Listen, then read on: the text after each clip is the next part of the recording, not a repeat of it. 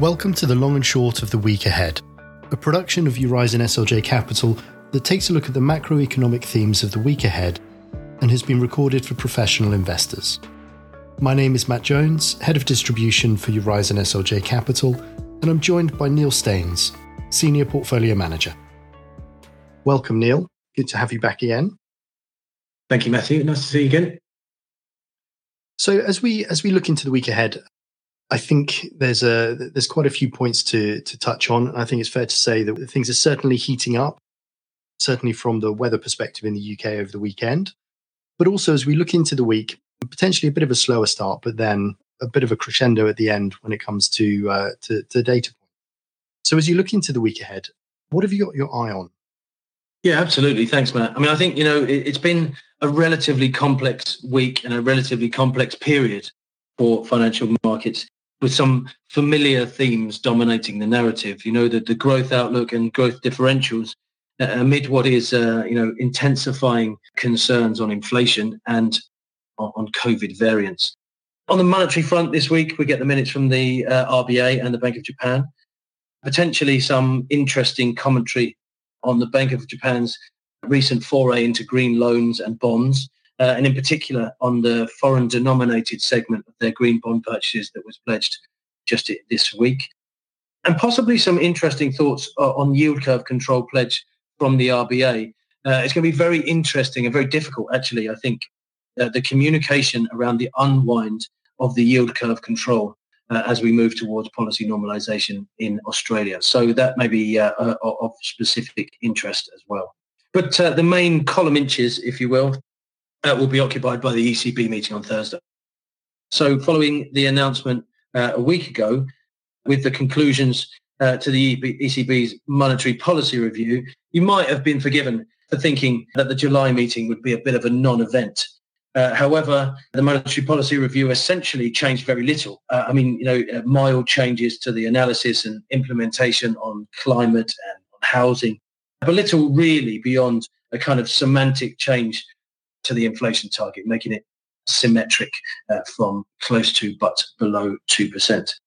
But Lagarde's commentary at the start of this week highlighted a possible change to policy at the July meeting. So I think it's going to be a bit of a focus. We expect the ECB to address the transition from the PEP program, the Emergency Asset Purchase Program, to the Asset Purchase Program, or the traditional QE program at the end of March when PEP expires.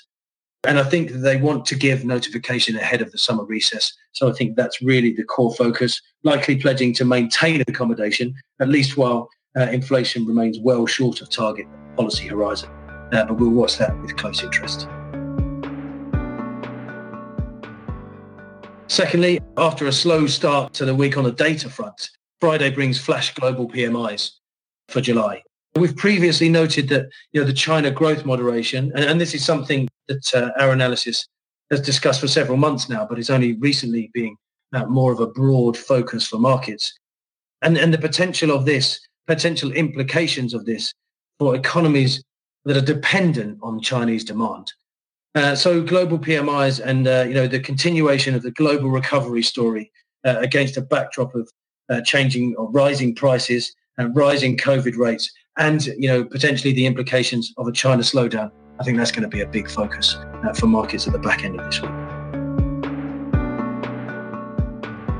And then lastly, back to the UK. UK retail sales on Friday, I think, will be an interesting moot point, bringing together a number of specific themes that have been a focus of late. Firstly, the recent hawkish pivot from the Bank of England, I think, is an interesting, certainly worth a comment. Three independent MPC members this week, Saunders, Cunliffe and Ramsden, commented on the need or the likely need for the removal of accommodation in the UK relatively soon. Also both commenting on the discussion around potentially ending the announced QE purchases early before they expire at the end of this year. This goes against a large proportion of the market that were expecting the hawkishness of the Bank of England to dissipate with the end of Andy Haldane's reign as chief economist. And also, a recent surge in UK COVID cases is a big focus. The UK retail sales will focus that attention, possibly a function of the UK testing more than the rest of Europe combined, but it's certainly a worry, the rising cases as the UK is set to open its stage 4 reopening process. This may possibly lead to a wobble in number 10, so look out for some kind of last-minute retaining of restrictions, perhaps. Ultimately, though, we continue to see, a firm consumer-led recovery in the UK and a currency supported by, MPC's newfound hawkishness, but a COVID focus for the UK. And, particularly where the UK has a high vaccination rate, that COVID focus will draw the attention of the rest of the world.